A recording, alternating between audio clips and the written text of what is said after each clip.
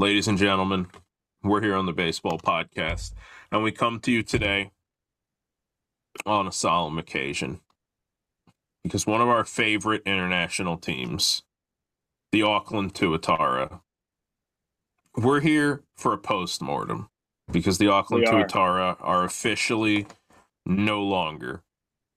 And that's a real, many would describe this. I don't say things that are vulgar like this, but many would describe it as a kick in the pants. And I'm sorry, but there's just no better way to describe it. We've been fans of the Tuatara for a while. They were probably the most fun team in the ABL. Dude, they were so much fun.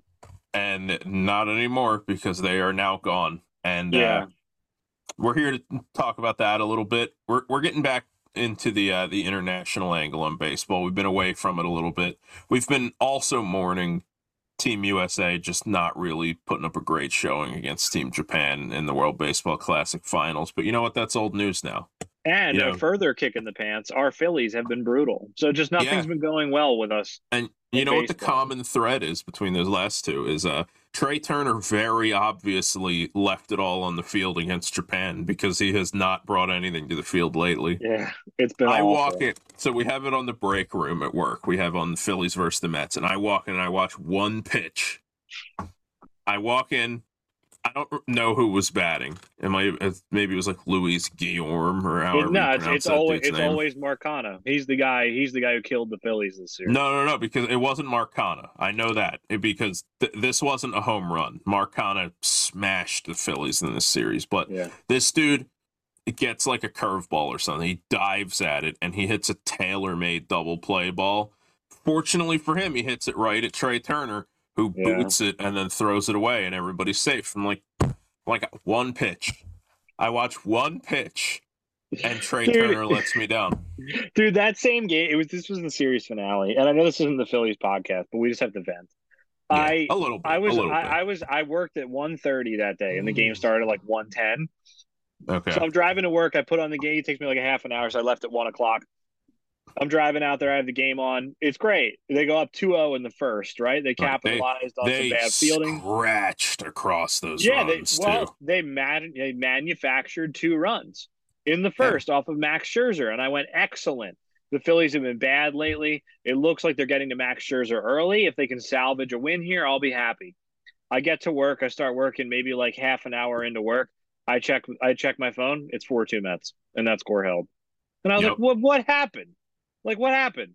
And it was just the bats are silent. That's what the Phillies are right now.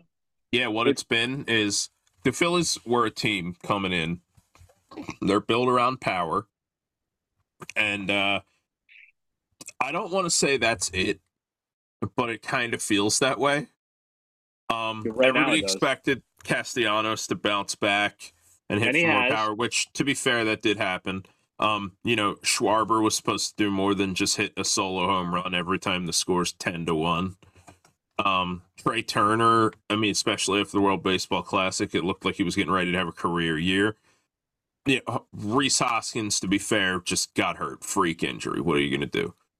And then you come into the season, Brandon Marsh is tearing the cover off the ball in April. It's looking like this team is going to score some runs. And then isn't it amazing that Cody Clemens has like an 800 OPS? Yeah. And then you know what? 2 months into the season, Cody Clemens has an 800 OPS, yes. But the Phillies are like 23rd in MLB in runs scored. It's awful. Which is bad because they were supposed to just slug their way to victory because their pitching was supposed to be okay. It's going to be kind of top heavy. And that didn't really happen either because Nola has just not been himself. Nola has been 2021 Nola. And the bullpen, the only guy who's been long-term effective is Alvarado, and he got hurt. Gregory Soto, just not been that good. Craig Kimbrell is washed up, but he still puts up a good outing here and there. And, then you just get into the filler, just the chaff in the bullpen. You Connor Brogdon, you have Bellotti. Junior Marte. Yeah, Junior Marte. Andrew Vasquez has been terrific, actually. Yeah, okay, that's fair. Dude, it's been brutal. And the Phillies, I know we got to get back to New Zealand in a second. But the Phillies, and we grew up with this. We knew what we were getting ourselves into. The Phillies aren't like other teams. Like the Cardinals have been brutal this year. I mean, they've had a good stretch lately and they got Right. back into it. But like the Cardinals had absolutely the worst start to the season. But if you're a Cardinals fan, every single year you do pretty well. You might lose in the playoffs. You might miss out on the playoffs, but they're usually pretty decent. The Phillies don't Right. operate that way. Like once every 15, 20 years, they really give you a show and then they go dormant pretty much for the rest of that. Yeah, they kind of use the Kansas City Royals model. Yeah. Yeah. Yeah. Well, like Difference that's what the being Phillies have that been the doing. Kansas City Royal Like last year was a miraculous run. it was. And this year they just were like, well, we kind of did it already. So like we don't need to do that again. Well, And I know and I'm speaking like an angry like talk radio caller. Like I don't believe that. But like well, I think it's there are some things to be said in the Phillies' defense.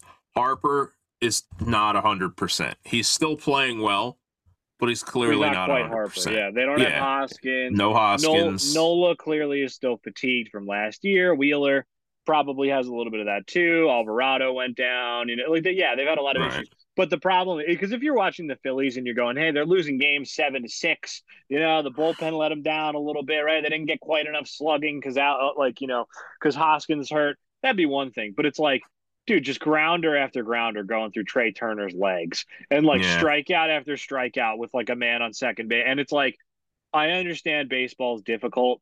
Sometimes you just have to roll one over to the right side and get a guy over. Like sometimes you just have to like knock a ball down with your chest. Like this isn't that difficult. You know what I mean? Right. Like Well, I it's think not like they're just getting outplayed by like world class teams. It's like you're just not executing the game of baseball properly. yeah, like one of the things that bothers me about this team is if you're going to be a slugging team and you're going to carry dudes like Kyle Schwarber, you know, you have to walk a lot.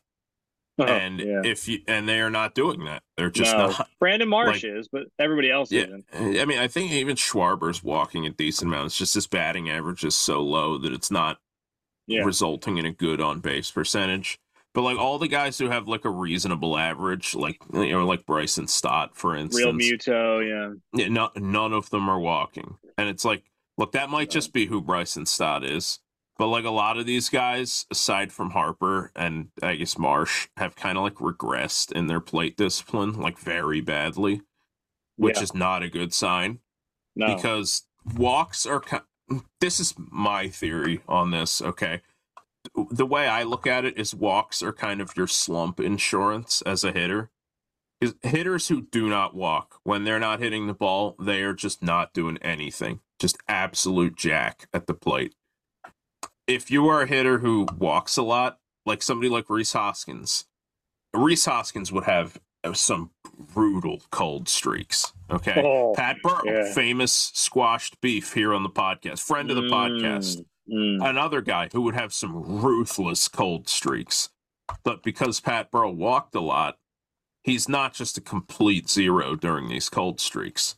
Like if somebody like Stott, who doesn't walk a lot, has a stretch where he bats like 100, you're just not getting anything out of him at Yeah, all. he's just unplayable. Yeah. Whereas somebody like Harper's the best example of this right now. Harper is not 100%, and he's not driving the ball as well as he obviously can. But because he's patient and he walks a lot, he's still got, a 404 on base percentage? Yeah, he's been very good. I don't know what it is Yeah, off the top of my head. you can't complain about that. You could be like, I would love to see Harper drive the ball more, but at the end of the day, he's not the problem. Yeah. Yeah. So, It's I don't look, we got really far afield. This episode's about New Zealand, but like I'm sorry. It's just the Phillies. Like that's just yeah. anyway. And Anyway, we were here around this time last year calling for Joe Girardi's head, and I will insist, rightly so. yeah. I'm not No ready one's to call debating for that. Thompson's head yet because I don't think that he's made as many just absolutely baffling decisions. But Yeah, that's the difference. Like, because a lot of people are like, we got to shake things up. You got to get rid of the man. And it's like, okay, like that's stupid. I think the yeah, difference was like, I would watch games and go, Joe Girardi put that guy in. Joe Girardi took that guy out. And that's why they lost the game. Rob Thompson, right, he's had a few of those where it's like, you got to stop playing Josh Harrison. You know what I mean? yeah, Like, you got to pinch hit for this guy here. But like, for Yeah, the most stop pinch part. hitting right-handed scrubs for Brandon Marsh. Yeah, exactly. Yeah, I'm not in love with Rob Thompson this year. Like he's made some bad decisions, but like I don't think he's the reason the Phillies are sucking right now. Like Joe Girardi no, was losing the Phillies games like consistently. right. Um, But off to New Zealand. Okay, yeah, let's back let's to get New back to Zealand. that. So the Um, Tuatara, for those of you who don't know, the Tuatara were an ABL team that I believe their first season was what, 2017? so I think so. The ABL started again in 2010. It was around in the 90s and it was really big, and then it folded for one reason or another. I don't know. I wasn't around for it. I think it was finances. Finances. I don't know why I said it like Dave You Ramsey. know what it Yeah, was? It was this. it it It was was. that. But so Yeah. anyway, so that league was good, and they had some like solid MLB players come over and play, and then that league folded, and then in 2010 MLB started it up again, and they donated a bunch of money, and it was cool, and it was at first like started basically to try and grow the game of baseball in Australia, and it was 6 teams around different parts of Australia, and they would all play. Mm-hmm. And then I think in 2017 or 2018, so like they do the basketball thing where like we have like the 2023 MLB season. This year they're playing the 2023/24 MLB season or ABL season because it Right. bleeds over. So Yeah, I it's like forget the if it's 20. NFL. Yeah, I forget if it's 2017 or 2018 that it started, but it's one of those years that they expanded. And so they added a team in Geelong, which is in Victoria, and that's basically a KBO farm team where they send their young Korean guys to play. And that's cool, but that's its own thing. Mm-hmm. But then they started a team in Auckland, which is in New Zealand, to play in the ABL. And basically the thinking was Australia and New Zealand are like kindred nations. Basically, they have very good relations. They have a lot of crossover between citizens, that kind of thing. And as far as I know, it's very easy to travel across the ditch. Sorry, Mm-hmm. the Tasman. To Oh, yeah, I don't sorry. know what I was thinking. Sorry, hold on. Yeah, There you go. but so as far as I can understand, like the travel's very easy. So they said, okay, no problem, it'll be great. And so we'll get into this. Our guest today is David Long, who is a sports reporter for stuff.co.nz. I made the mistake of NZ. saying NZ, yes. NZ. I made Yeah. the mistake of saying stuff.com, but it's different in New Zealand, which I failed to recognize. Right. But Right. David covered the Tuatara, I think, in their entirety. He was basically, like Tom mentions, like their beat reporter, and he has the inside scoop. And so basically, we're going to get into it with David, but just to give the broad strokes, the Tuatara started out.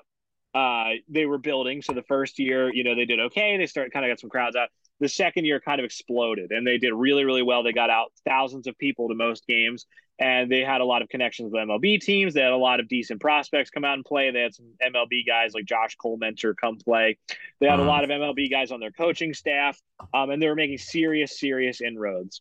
Yeah, they And were then in talks with Manny Ramirez to play they for them. were. They were in talks with Manny Ramirez. I know that Felix Hernandez's name was bandied about. I don't know how serious that was, but I know his name was bandied about.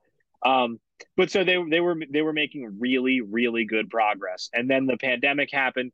That ruined a lot of things in the ABL, but it particularly ruined New Zealand because it made it more difficult to travel from country to country and stuff like that. And so Mm-hmm. the Tuatara had to pull out, and the ABL played a 6-team season instead of an 8-team season.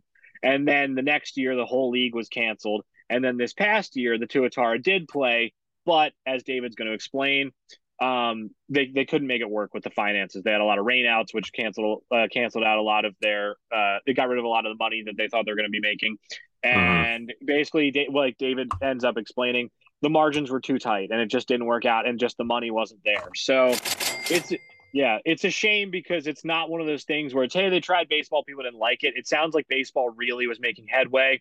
And unfortunately, the demise of the Tuatara seems to be a major setback. But we're going to get David's input into all of that, and he's going to tell us about what the future might look like for baseball in New Zealand if another franchise could pop up, things like that. And David's a really cool guy. He was really nice. I just emailed him out of nowhere and said, "Do you want to come on our show?" He said yes. So thank you again to David Long for coming on. Go check out his writing at stuff.co.nz. And you can Yep. follow him on Twitter. Yeah, you can follow him on Twitter at David Long FFX, or is it FXX? It's one of those two. I'm sorry. But so go You to know Dave's. what? He'll I'll, let us know. He'll let you guys know. yeah, I'll link it in the description. So There go you give go. David a follow. Check out his articles. It's great. He covers all sports. Baseball is just the one we want to talk to him about. So go check out David's stuff. So David, thank you for coming on the show, and let's talk about baseball in New Zealand. Welcome back to the Baseball Podcast. We're here with David Long. David, correct me if I'm wrong. You are the senior sports reporter for stuff.com, right? Stuff.co.nz it is. I apologize. I don't know what I was thinking. That's There you go. Listen, we're yeah. So, American. You know, we're yeah, we're we're very ethnocentric here when it comes yeah, to our URLs. yeah. I'm not used to the little NZ afterwards. So, so David, why don't you tell me a little bit about yourself? I understand you're English, but now you live in New Zealand. Yeah, that's right. Yeah, yeah. So yeah, I've been here since '98 in New Zealand, sports reporter for Stuff. Um, cover tennis and rugby league mainly, but also covered the Tuatara when they were going over here as well. So, Yeah. Yeah. So, how did you get involved doing that? Like, have you always been a baseball fan, or how did it take off? yeah, big baseball fan. Yeah, big Mets fan. I went to see the Mets and the Yankees many years ago when I trip to Ooh, New little York. Subway I just series. I, I, I say it's really quiet actually. I'm not sure why. I can't get much volume out of this. Oh, it's all Can you right. hear both of us, or is it one of us is Hang quiet? on a second. Okay, That's better now. Sorry. Yeah, yeah. there we Sorry. go. Yeah, sorry Cool. about that. No, you're all good. Yes. Sorry. I sorry. Yeah. Yeah. Big Mets fan. And often when I come in for Wimbledon most years, and then on the way back, try and go somewhere to catch a few Mets games on the way home, and then head back to New Zealand. Really. So, yeah. Okay. That's awesome. So, did you cover the Tuatara for their entire life? I guess it was about 2 or 3 years, right? Yeah, I did. Yeah. It was about I think sort of 2019 it started. There was, I mean, they only played for, well, they were in existence for 5 years, but they only played for 3 years. So the Mm-hmm. first year they sort of got a late call up by the Australian Baseball League to be in the league, and they scrambled around and had a sort of pop up stadium at a small park in West Auckland for that first year, and then the second year they moved into North Harbour Stadium, which is a big venue.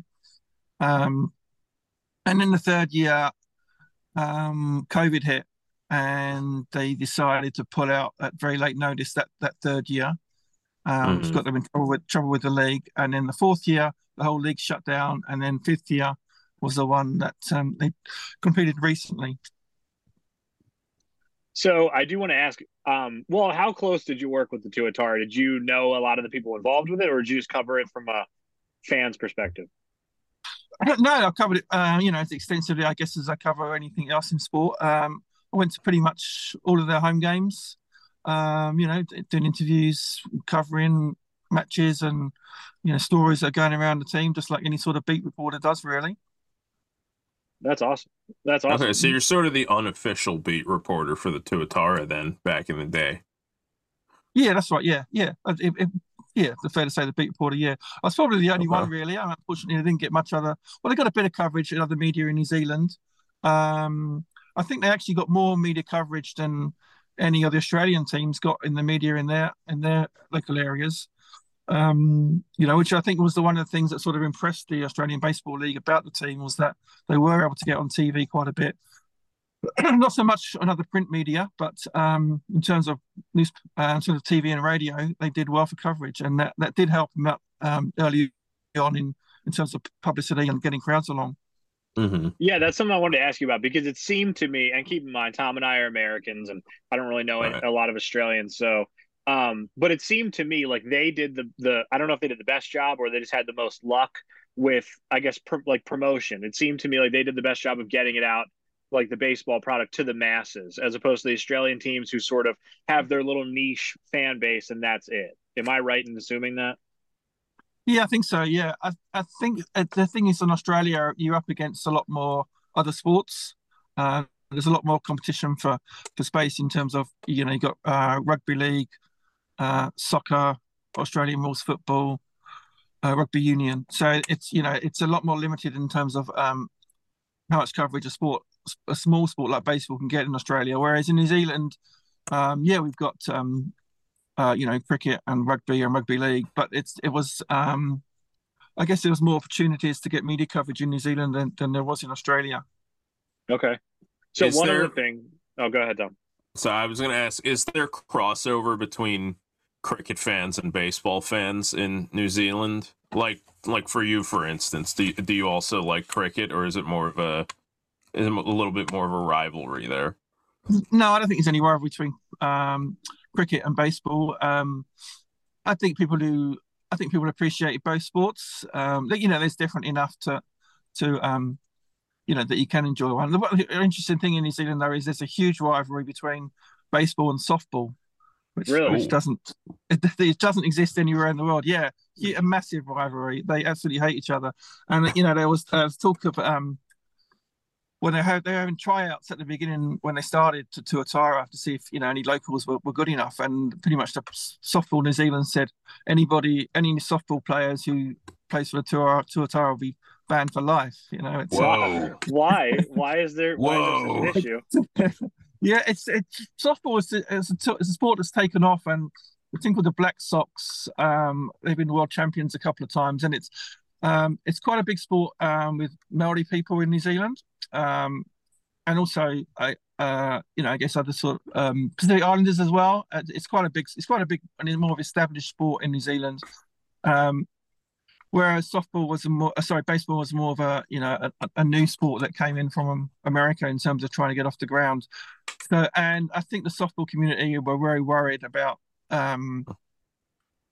baseball coming in and taking all the best players and stuff like that. So they're very much against it. And it's not.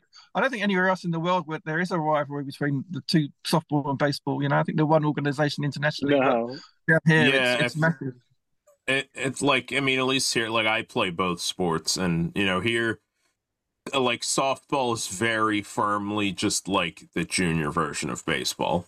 Like women's softball, it's different. Is this like men's softball? Yeah. Okay.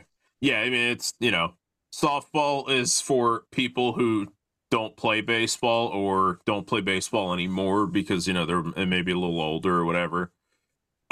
So yeah, there's not really a rivalry there. It is very weird to hear that softball was so, like softball was sitting there and baseball starts up and starts taking their players, and softball's like, how much more betrayal can I take? That I did not expect that at all. So I do want to ask. Oh, sorry. Go ahead. So that's a very interesting dynamic that we have down here with that. Yeah, that's so weird. I had no idea. So one thing I wanted to ask, because we're talking about a lot of the good parts of the Tuatara, and I loved the Tuatara. I really liked watching. We both did. Even just like I thought they had the best like merchandise in the league. I thought they had the best logo, the best color scheme. I thought they had a lot of things going for them. And one of the things that I noticed, and I don't know if you'll have any insight into this, we had Dan Vaughn on the show who worked for the Perth Heat, and I was talking to him about it. The Australian Baseball League a lot of times gets sort of fringe major league players, some minor league guys, that kind of thing. The Tuatara had early like negotiations with Manny Ramirez. They had guys like Danny Valencia and Eric Young Jr., like established big leaguers who agreed to come play. And then obviously the coronavirus ruined that. But it seemed to me, from somebody looking from the outside looking in, it seemed to me like the Tuatara had like serious inroads with major league organizations that other teams didn't. Is that true?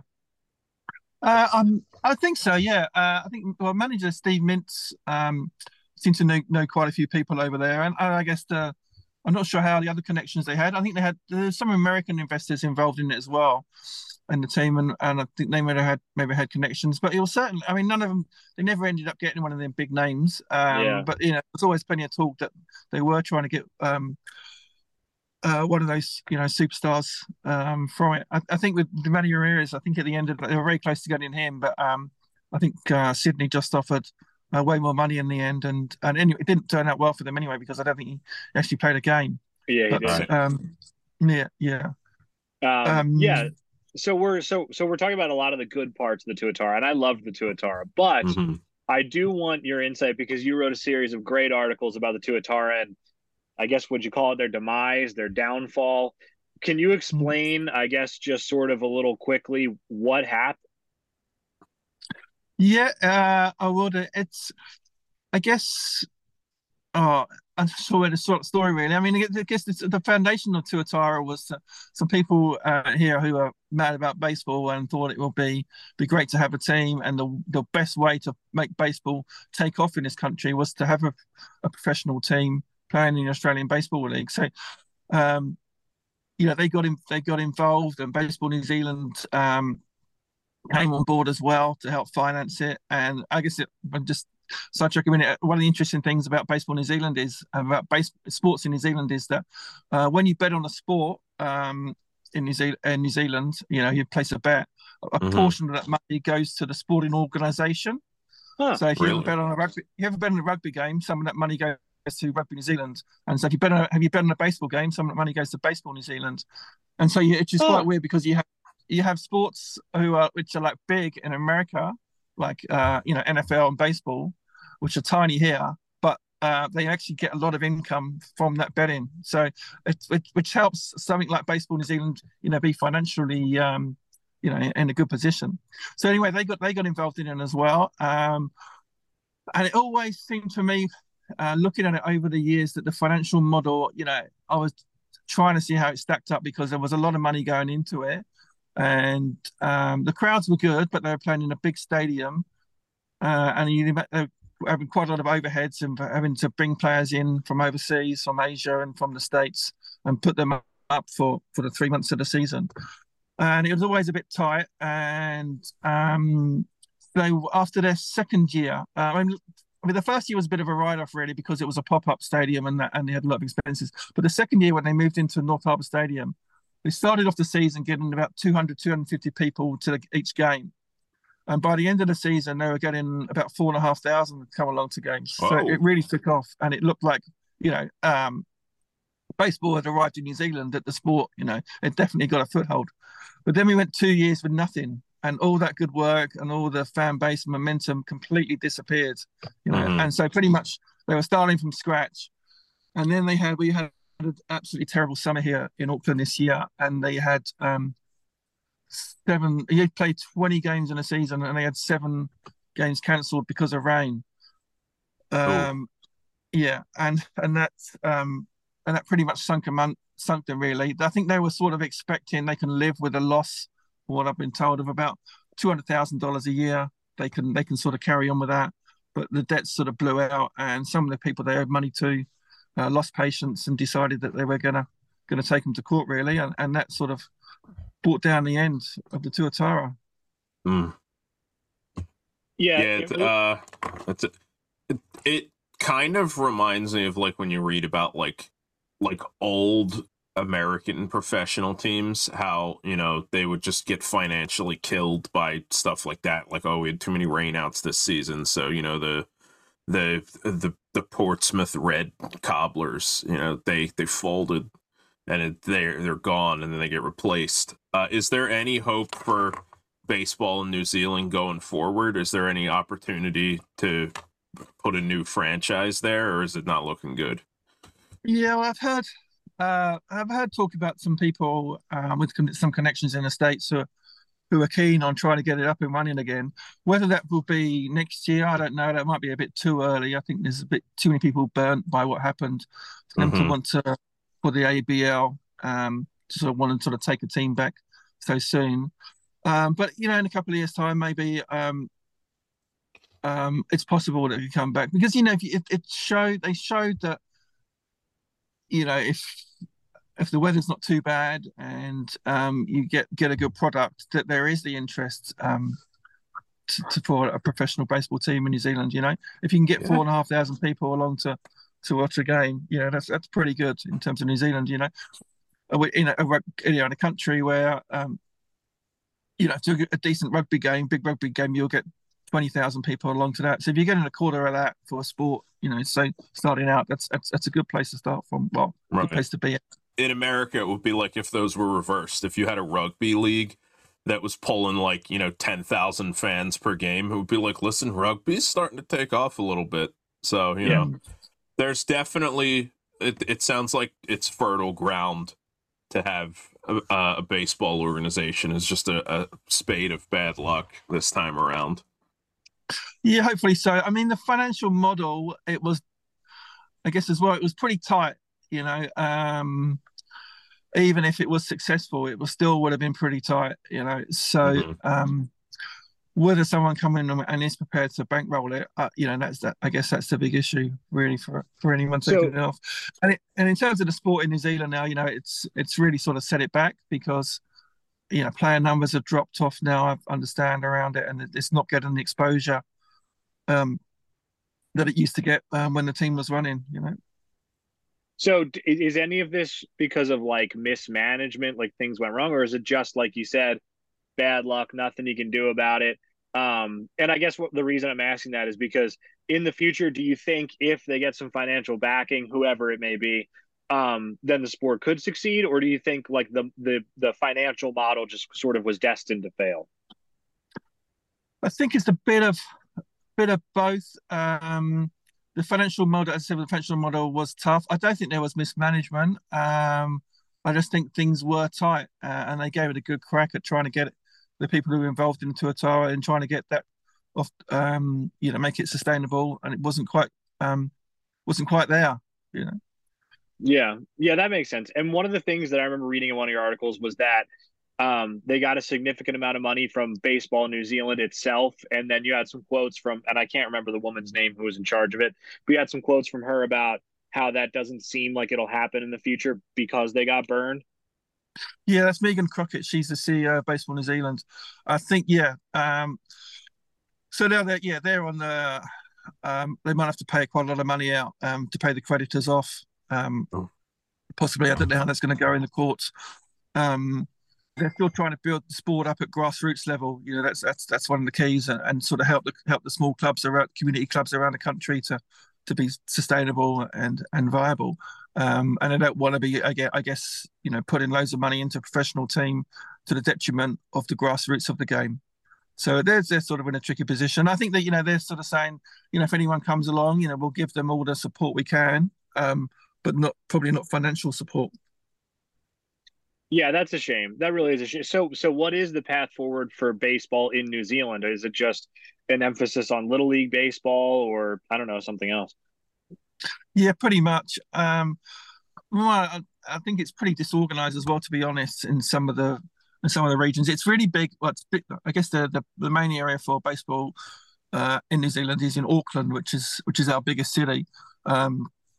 And outside of that, there's teams in other parts of the country, but the main sort of area for the sport is Auckland. And I think trying to build base numbers up of players, that's got to be the key to try and do that. But you've lost that shop window, you lost that exposure where people can go along to see a Tuatara game and think, hey, this looks great. I might have to try and draw my local club and try and take up this sport. So that's tough. We do see basically it's because of the time zone. We do see quite a lot of. It is good for Major League Baseball down here because, like the 7 o'clock games over on the East Coast, that's 11 a.m. here, and then the West Coast games are 2 p.m. So it's quite good in terms of depending on where you work, that you can follow baseball quite well here. It's not like in the UK where it's all happens in the middle of the night. So we do get a bit of coverage and that exposure from that. But in terms of people want to see their own, going to see it live, they want to see local players and that sort of stuff. So that's what we're going to really miss out on. Yeah, I think having your own, local professional team, and local because New Zealand is more than just Auckland, but the Tuatara is sort of like the whole country's team, right? Yeah, that's right. Yeah, yeah. Yeah, that's going to be like a galvanizing factor for people who like baseball. That's who they want to root for, and it could be, I mean, you obviously found an MLB team you like, but I think sometimes it's hard to watch something that you don't have any connection to other than, I just like baseball. So, having the Tuatara there was probably a driving factor in a lot of New Zealanders becoming baseball fans. So I think it's definitely something that, as baseball fans ourselves, I think we all want to see. It may not be the Tuatara, but we do want to see them, New Zealand take another shot at it. Yeah, that's right. Yeah, I mean, as well, a funny thing, you'd have to walk far in Auckland to see someone wearing a New York Yankees hat.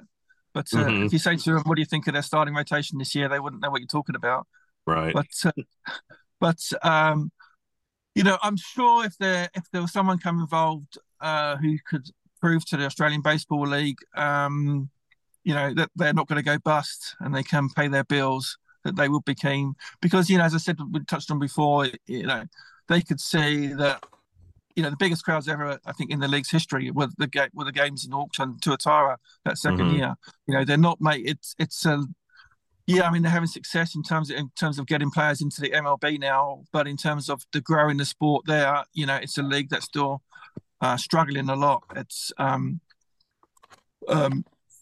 as far as I understand, they're struggling to try and make ends meet themselves. It was a few years ago, I think a few years ago that the league was sort of partly funded by MLB, but that stopped, and now they're on their own. So it is tough as well. I understand for the clubs in Australia and even places like Sydney, they're struggling. Mm-hmm. Yeah, So we talked about that on the podcast a little bit. I think, was that with Dan?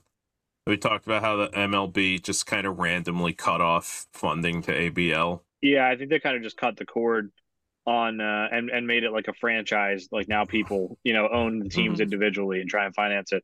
But speaking of the ABL, I do want to ask, do you know now what happens to the Kiwi players? Because I know that there's like a point system for having foreign imports and stuff like that.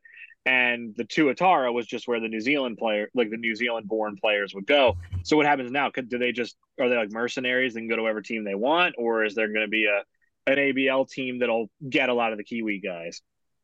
Yeah, I think they'll probably go wherever they can. Really, I mean, in the third year of the Tuatara, that when they pulled out the league at late notice, a lot of their players managed to get deals sort of spread around the other Australian teams. So I guess they'll look to do similar as well. Yeah. Okay. Do they get counted as domestic players in ABL, or are they still considered foreign? They don't count it. They don't count against the imports. Okay. Yeah, they were before. Hopefully that will still stay the same. They might sort of say that there's not a New Zealand team in the league anymore, so you can't be counted as a local player. But I wouldn't have thought they would have done that. Mm-hmm. Yeah, I think I might be making this up, but I think the Czech Republic and Slovakia have the same kind of deal for Extra Liga. I think that Slovak players are basically just treated as Czech players. Oh, really? Yeah, I mean that's the smart thing to do because you're trying to grow baseball in both spots, really. I do want to ask you one more question. I know you don't have a ton of time, David, so we can wrap it up. But I do want to ask you one more question about New Zealand, the New Zealand national team.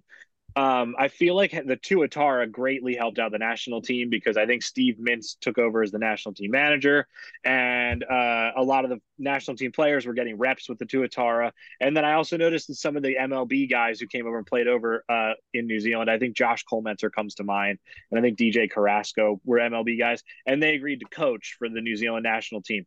So is that, like, you think something that's going to dry up for them? Like, I feel like that would have been a really big boon in international competition. Yeah, I think that's one of the other issues around is that the Diamond Blacks, as they're called, unfortunately the New Zealand softball team took the name the Black Sox, which was probably the better of the two names that you could have. Yeah. Yeah, they don't hardly ever play the New Zealand team. They played in the World Baseball Classic qualifiers in Panama last year and did pretty miserably. And then the time before they played before that was 2017. And there's no sort of there's nothing scheduled either in the pipeline really for them. I think that it's from speaking to Megan Crockett, the CEO of Baseball New Zealand, they want to try and get them up and running again and playing more games. I'm not sure what there is to play, because we don't see. I guess you know more about it, but what sort of international baseball competitions there are around the world for national sides, but it doesn't seem to be any that the Diamond Blacks have been involved in. Yeah, that's a shame because you need to get these guys reps if you want them to, play at a high level on the world stage. And yeah, like you said, they kind of got their doors blown off in the qualifiers. Mm-hmm. They weren't the worst team there, but they didn't do particularly well. Why don't they play any like friendlies against Australia or something? It can't be that expensive to go. I don't know. Is it? I don't know. Well, I guess one of the issues is that a lot of New Zealand players, if they were good, they'd be some of them be obviously professionals, but a lot of them would be at colleges on scholarships, and that sort of time when you'd look to do it in sort of January, February, that will be at college in the States, just trying to get them players over. Our summer months are December, January, February, whereas I guess it's sort of June and July, the sort of southern months for other parts of the world. And I'm not sure, to be honest, either whether Baseball Australia would be keen on doing a series, because they'd expect to win it pretty easily against New Zealand, and wouldn't be much of a competition for it. Yeah. There was talk of having a like an All-Stars game for the ABL that will be in New Zealand, but because of the crowds you get in New Zealand for it, but that never sort of took off, unfortunately. Oh, I like that idea. I wonder if there'd be any potential for I think that some indie ball teams in the United States play friendlies against international teams that aren't as high profile. So I wonder if there'd be any potential for that. I think some of the teams in the P-Coast League play against some of the lesser international teams, and it's an independent ball team, so it's not going to be high level pros. So it might be a good place for a team like New Zealand to at least get their feet wet, during months when maybe they're not playing in New Zealand, May, June. Yeah. Sure. Well, one of the other ideas that has been floated around was to have because there was talk a while ago that Tuatara would just pull out of the ABL anyway, and one of the things they were looking to do was to sort of set up their own sort of series where you'd have the Tuatara involved, you'd have a team from places like Korea or Taiwan, and also a team from the Padres or the Reds or somewhere, or Rangers, that they'd send over a team, and you'd have a 4 or 5 week sort of mini competition where these teams could get lots of reps and exposure and play at a decent level, and you'd also get people coming along in New Zealand to watch it. That never really took off the ground. Whether that would be possible to do again, I don't know. But the Tuatara did have very good connections with some of the baseball teams in America, like the Rangers and the Reds and the Padres. So, I don't know if there's possible in the future to do something like that. Yeah, I wonder if there would be potential for Japanese baseball to get involved too, because they seem to be they do a lot of outreach in that part of the world. I think the Koreans do as well. That's part of the reason why that Korean team entered ABL, is my understanding. So that might be something where, if MLB is not willing to reach out, maybe organizations in Japan would be willing to. Who knows? Yeah, quite possibly. Yeah. And I think some of them other Asian countries where they can come down here in their, where the weather's good down here in December, January, and February. And I think the game that I think Geelong, Korea, which is the team we're talking about, I think their games are showed back in Korea. They are pretty good. Yeah. And when the Tuatara, they had, I think it was, wasn't Korea, it was Taiwan. The series they made, it was just get in touch with the local Taiwan community, and they got really big crowds of that as well. So I mean, in New Zealand, there's a lot of, especially Auckland, there is a lot of expats from Asia here, who are baseball mad, and that's one of the sort of things that they always did try to tap into, was those communities.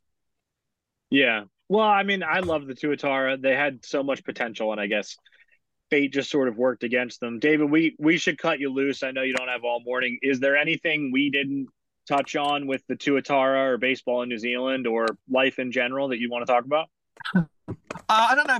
Well, one interesting thing, I don't know if you think it's worth mentioning, was that one interesting aspect of the Tuatara was that I don't know if you've covered off with other talks about the ABL, was that how major league clubs paid for their players to be part of the team, which is quite unusual in sport, and the fact that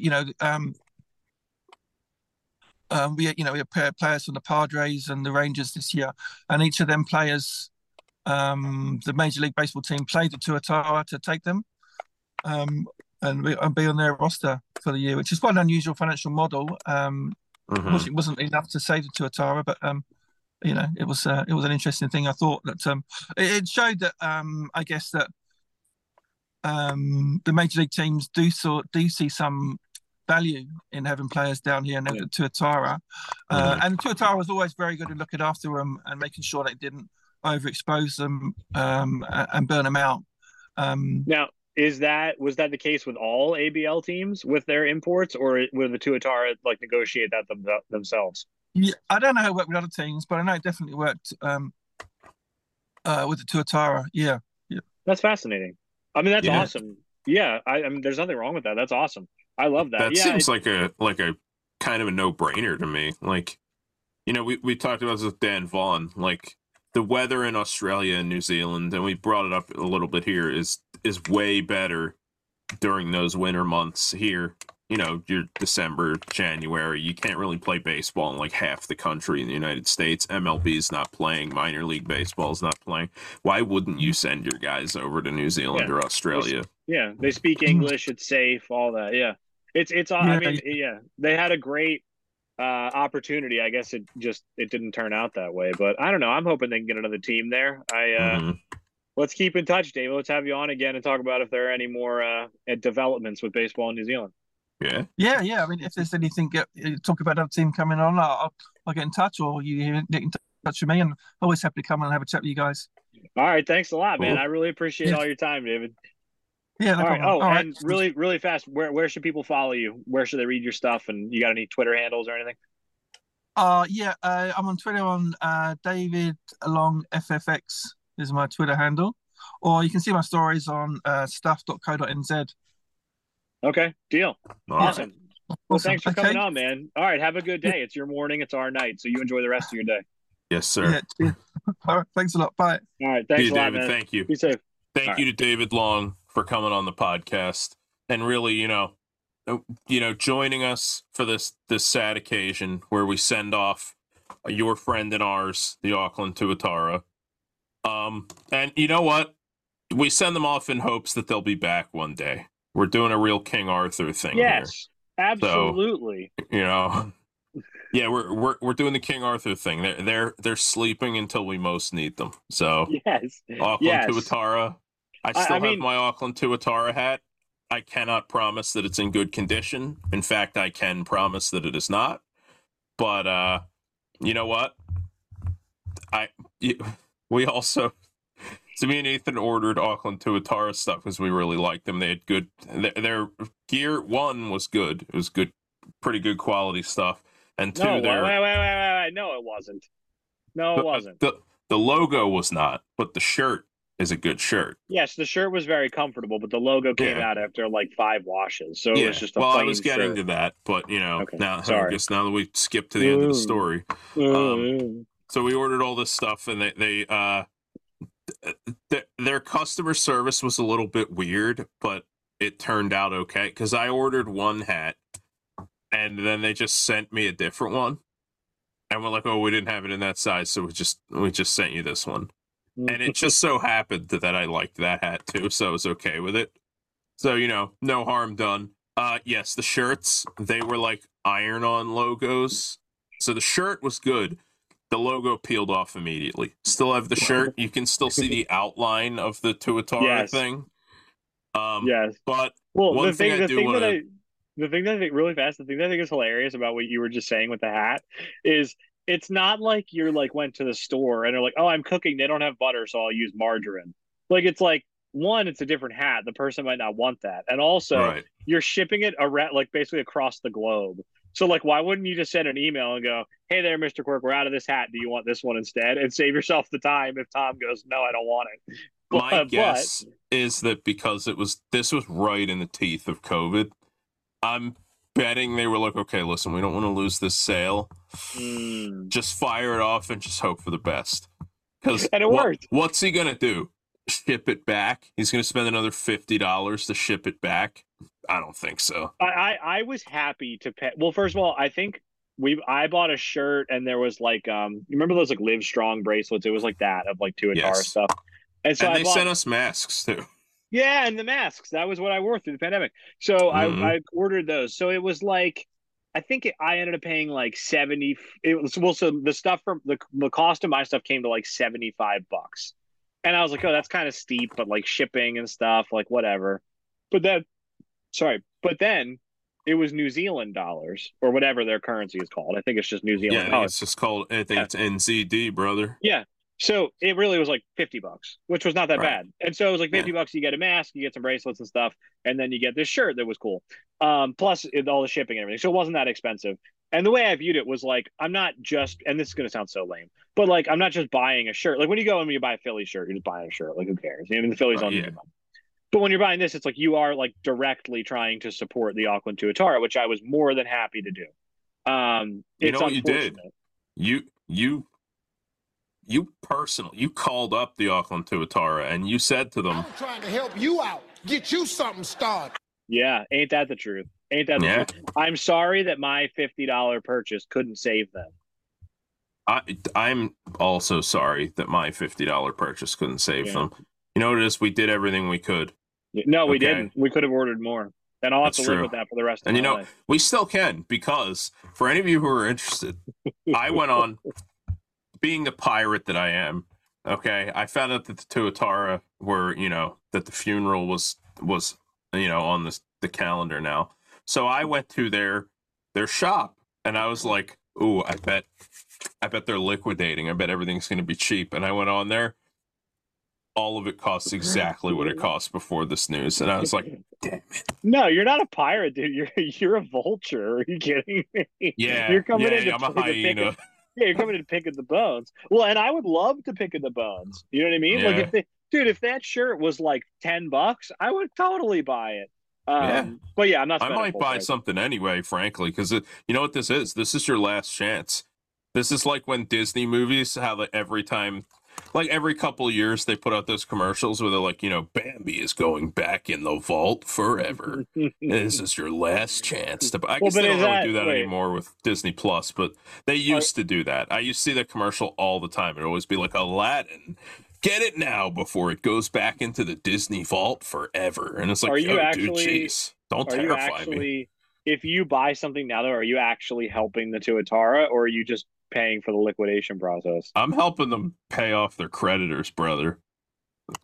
I mean, I guess they need all the help they can get right now. You know what? If I buy stuff from them, that's basically like a GoFundMe. All right. I mean, I'm assuming. Well, I also would wonder if anybody would even be left to send you the stuff. I think they do it through a third-party site, so I am pretty sure they would. Because it's pure. I would send an email and double check. It's pureathletic.co.nz. To go along with stuff.co.nz. Yeah. Yeah. Well, I don't understand, by the way, why it's said in Commonwealth countries that still respect the crown. Yeah. And here in America, where we bow to no crown, we just bow to this. We bow to that instead. It's Z here. Do we have to be contrarians? Wait, so they live in New Zealand then? Yeah, New Zealand. Also, this is a real question that needs to be answered, all right? I'm putting this out to the field. Where is Old Zealand? I think it's in Holland.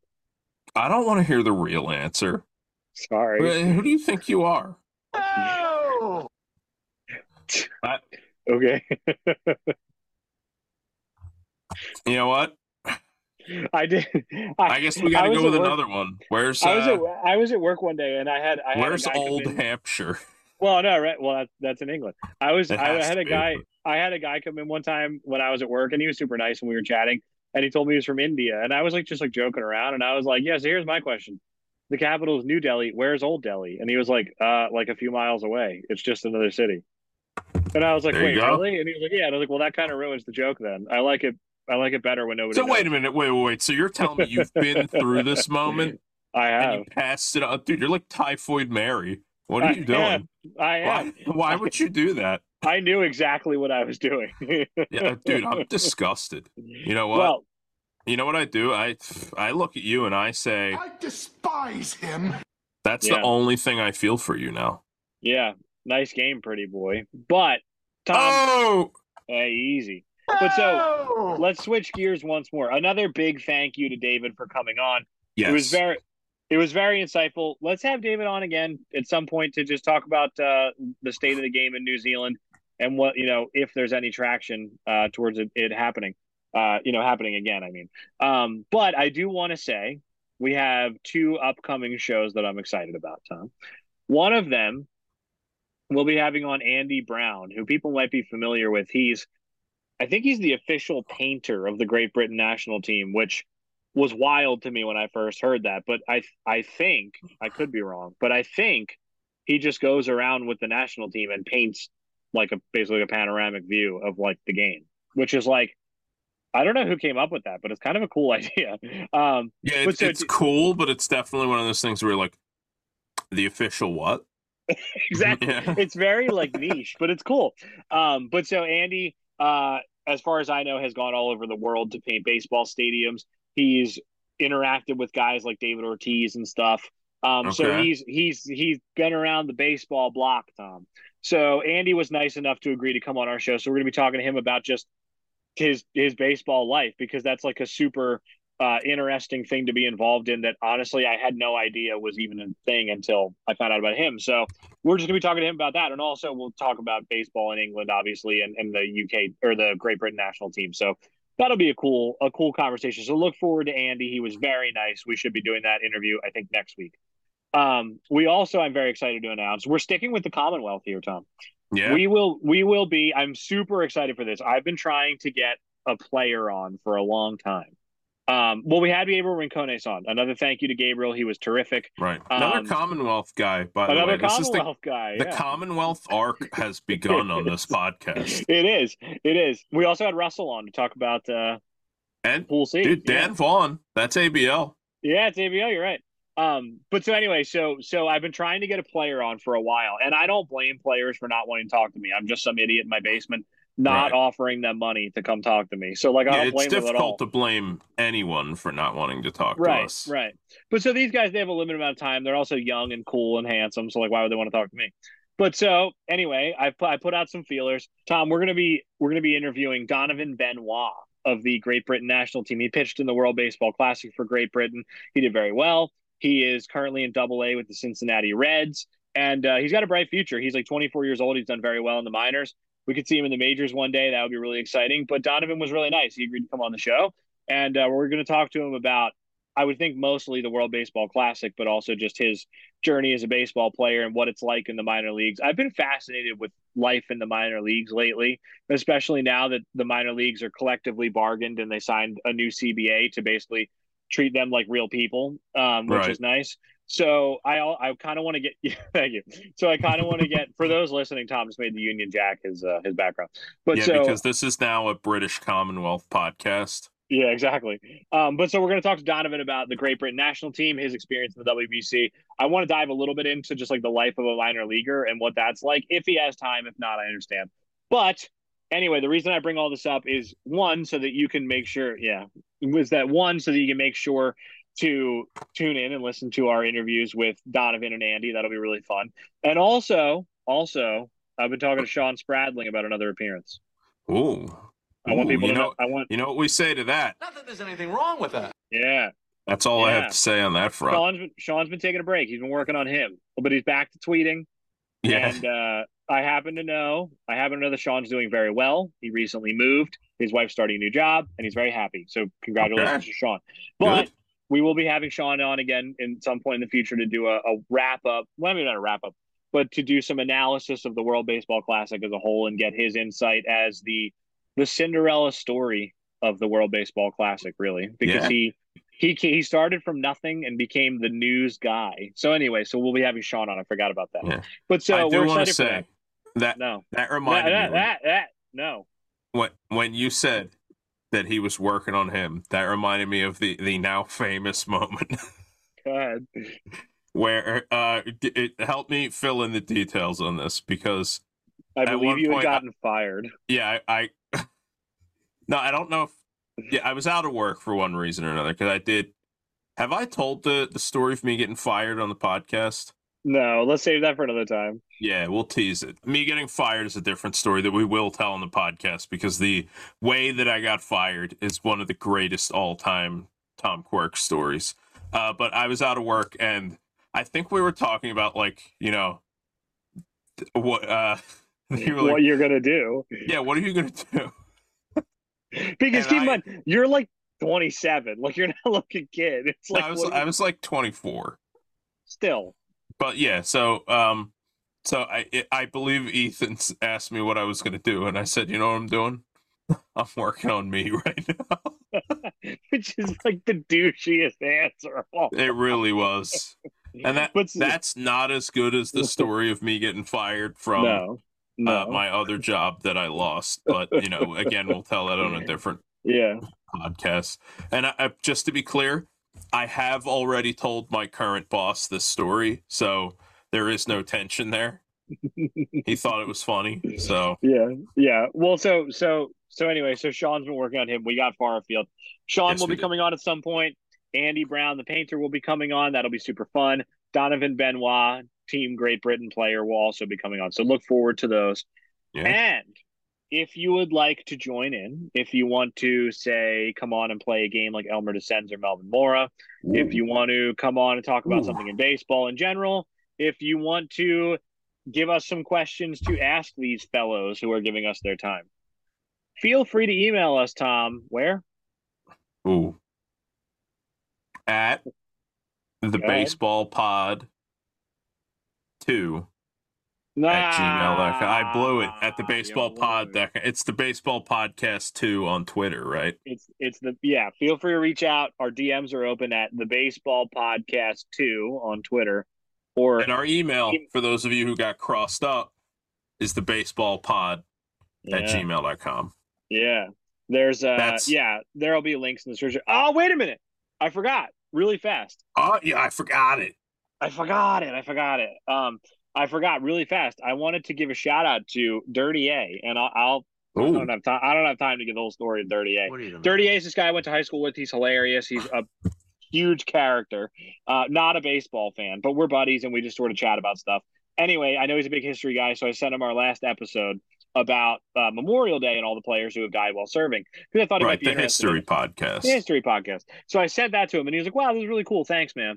And then he like tweeted it out and was like, "Hey, my friend has this baseball podcast. I'm not into baseball, but you should check out the podcast because it's really cool." And then he commented on the YouTube video. It was a great job, guys, and everything. So Dirty A.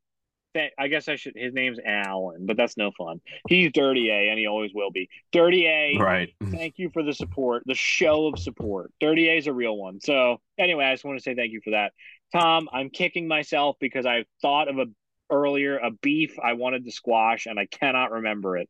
So next week or something. You know what? What are you gonna do? Yeah. You know, I don't know what I'm gonna. Hey, listen, we always are willing to make time to squash the beef here on the podcast. I would call this a diplomacy podcast in addition to baseball, football, history. I mean, this is really becoming a Renaissance podcast at the end of the day. So a diplomacy podcast. Can you imagine anything like more dry? Imagine like a lecture from Captain Picard. Yeah, we're having on Secretary of State Anthony Blinken. Like, all right, I'm good. Wait, pause. Someone's last name is Blinken? Yeah, that's Secretary of State right now, I think. Dude, I'm behind the time. I'm still thinking the Secretary of State's like Condoleezza Rice. Yeah, you're still thinking it's Hillary Rodham Clinton. Yeah. But yeah, listen. So wait, was it Rex Tillerson? Was he the Trump guy or was he the energy? I don't know. Trump went through a lot. I just really like the name Rex Tillerson. Yeah, that's a hell of a name. You know what, that name's got some meat on its bones. It does. That's got hair on its chest. But listen, so we've taken up enough of these people's time. They sit here, they go, "Oh, I was here to talk about New Zealand. You guys talked about, Rex Tillerson and, that time Tom got, said he was working on him." So yeah, we're going to, I think what we're going to do is we're going to ride off into the sunset. I wouldn't say go out, in a blaze of glory. It's more of I would argue that we always go out in a blaze of glory. No, I would argue that we go out in more of like a, I would say that it's more of a fizzle than anything else. I was literally about to say like a fizzle of gunpowder or something. But you know who does not go out in anything other than an absolute just Ride of the Valkyries tier blaze of glory. Best friend of the podcast, part 2, okay? Because part 1 is obviously Sean. And he But always will be. our other best friend of the podcast is a little guy who will see you on the next one. And, you know, there is only one thing that we really know about this guy, and that is... His name is Dan Unruh. And, as always, he will see you on the next one.